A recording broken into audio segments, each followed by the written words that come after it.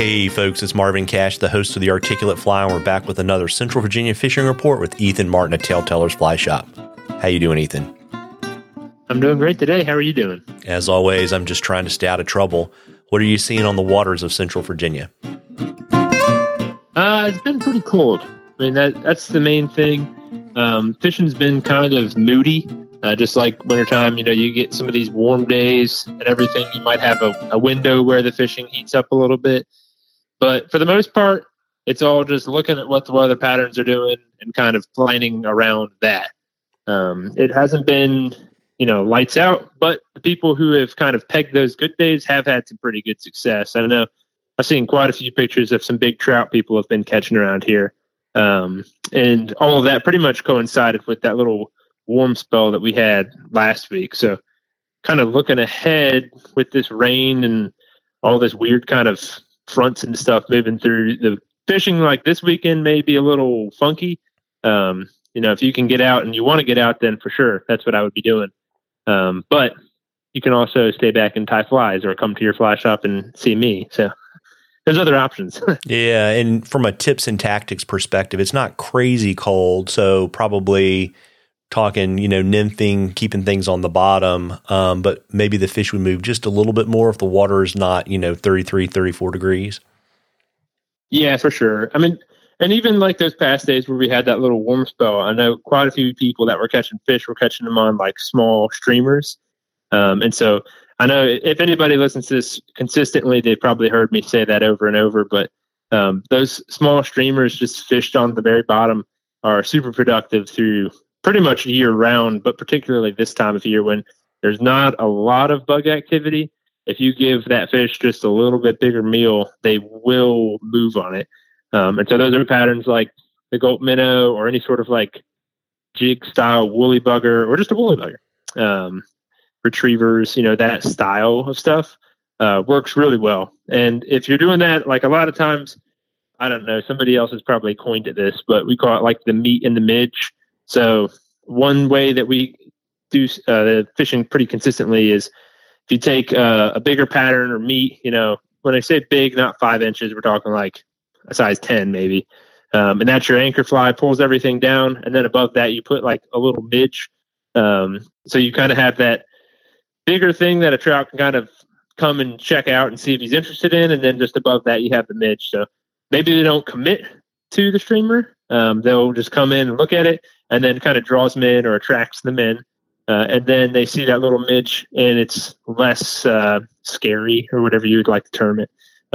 So that's one good tactic to use this time of year. I know some people don't like tying on sizes like 18s, but it does work. So definitely something to consider if you're going out there this weekend. Yeah, the ring your doorbell strategy. Yep, exactly. And then I guess the other thing too, right, is if you fish a darker anchor fly, it usually is kind of eating it for a stone fly. But if you do something that looks more like a bait fish, then you can actually jig it, right, very, very slowly and kind of keep tension on that rig so that you can feel the takes. Yep. Yeah, that's one of my favorite things to do in the wintertime because you don't know necessarily what's active under the water. So if you have a fly that can kind of resemble a bait fish or maybe a stone fly or maybe a crayfish all at once, and then you give a little bit of that action, it does two things. I think it draws more fish in because they know it's something living. And then also, like you said, a lot of times those takes are so subtle in the winter. It kind of gives you a better opportunity to feel when a take happens. So it's one of those things where having a little bit longer rod or like doing a Euro kind of hybrid setup can be really effective.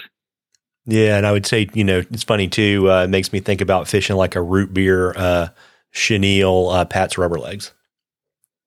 Oh yeah. Yeah. Yeah. That's one of my favorites. Yeah. Do you have root beer, chenille in the shop?